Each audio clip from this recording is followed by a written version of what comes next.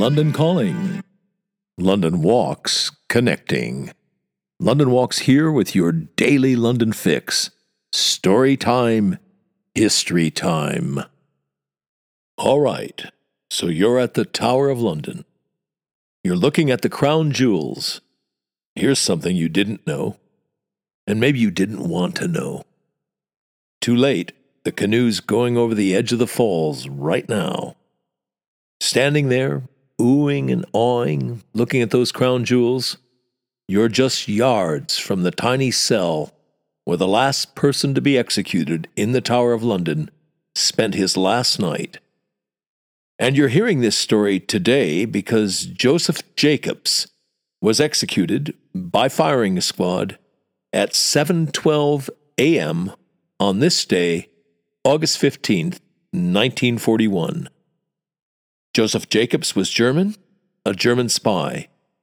He was born in Luxembourg. He was 44 years old when he was executed.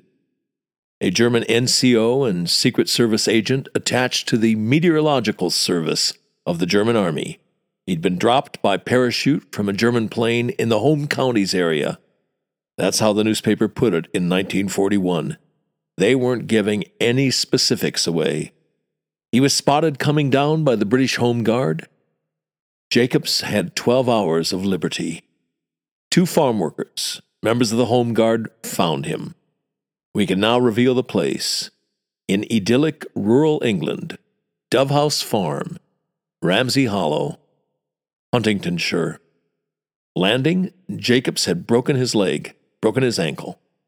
The farm workers found him lying on his back, covered by a camouflage parachute. He was dressed in civilian clothes, over which he was wearing a flying suit with a parachutist's steel helmet. He told the farm workers he'd come from Hamburg and had nothing to do with the war. But he had a pistol, which he threw into the helmet when the farm workers pitched up. The pistol was maybe a little bit incriminating. It'd be nice to know if it was Army issue. You know, the famous Luger. Even more incriminating was the attaché case he'd buried under his body. It held a sophisticated wireless transmitter that could operate on both short and long waves. The attaché case also held a map, on which were marked the RAF aerodrome of Upwood and the satellite airfield of Warboys. He also had forged identity papers, a small torch with a flashing device, a large sum of English money, emergency rations, including brandy, and most incriminating of all, a cold German sausage. And there was a small hand spade he was to use to bury his parachute and flying kit. Oh yes, he'd also tried to destroy, tore it up, a piece of paper on which was written some sort of code. Jacobs was arrested. He was offered an out. Would he turn, be willing to work as a double agent? He declined the offer. He was court-martialed at Chelsea Barracks on August 4th and 5th. He had counsel, a barrister, and an interpreter. The trial was in camera. In other words, the press and the public were kept out. He was convicted under the 1940 Treachery Act and sentenced to death by firing squad. In fairness, it should be said that he had not committed espionage, though clearly he had every intention of doing so. There was also something slightly anomalous about his death sentence. The 15 other spies executed in Britain during World War II were hanged in civil prison. Jacobs alone went the Tower of London and death by firing squad route. Okay, it's time. 7 a.m. on August 15th, 1941. Jacobs can hear them speaking in low voices outside the door of his tiny cell. His tiny cell in the Waterloo Barracks, which now, maybe bears repeating this, houses the crown jewels. They unlock the door. They say to Jacobs, it's time. There's a miniature rifle range just yards away. Long gone, it was demolished in 1969. It was on the east side of the inner wall, between the Martin and Constable Towers. Jacobs' broken ankle is still not fully healed. He has to hobble to his place of execution. Somebody's fetched an old Windsor chair. A final kindness, I suppose. He won't have to stand on that broken ankle and face the firing squad. The guards gesture for him to sit down. They tie him to the chair. They pin a piece of white lint over his heart as a target for the firing squad. I'm haunted by a simple little quotidian question. Did he look down to see that piece of white lint, see what it was they were doing? His executioners are Scots guards, 8 of them. At 12 minutes past 7 comes the order. Ready, aim, fire. 5 of the 8 bullets hit the target.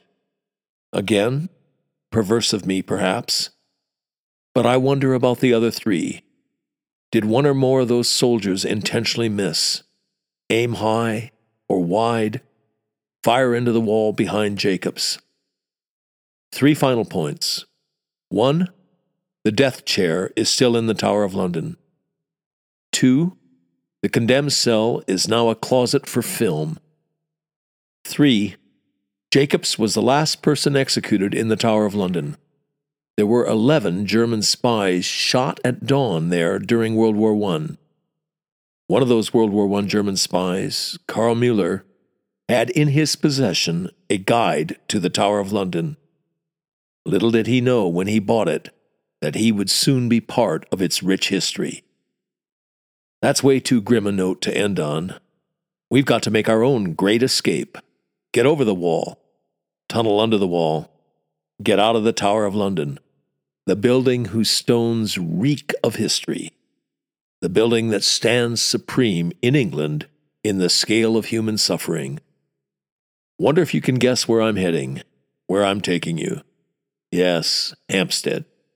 Your Today in London recommendation. Starting today, August 15th, and running through August 31st, historical images of Londoners on Hampstead Heath go on display at the entrance to the Heath in South Green, near South Hampstead Railway Station, and not a long walk from Hampstead or Belsize Park Tube. It's the Green City, a visual history of London's parks and open spaces traveling exhibition. From Southend Green, it'll travel on to Epping Forest. It's 100 photos and prints that date from the 1560s to the 1980s and celebrate the great outdoors. Can't wait. You've been listening to the Today in London History podcast, emanating from www.walks.com, home of London Walks, London's signature walking tour company, London's local, time-honored, fiercely independent, family-owned, just the right size walking tour company. And as long as we're at it, London's multi-award-winning walking tour company. Indeed, London's only award-winning walking tour company. And here's the secret. London Walks is essentially run as a guides cooperative. That's the key to everything. It's the reason we're able to attract and keep the best guides in London. You can get schlubbers to do this for £20 a walk, but you cannot get world-class guides, let alone accomplished professionals. It's not rocket science. You get what you pay for. And just as surely, you also get what you don't pay for. Back in 1968, when we got started, we quickly came to a fork in the road. We had to answer a searching question.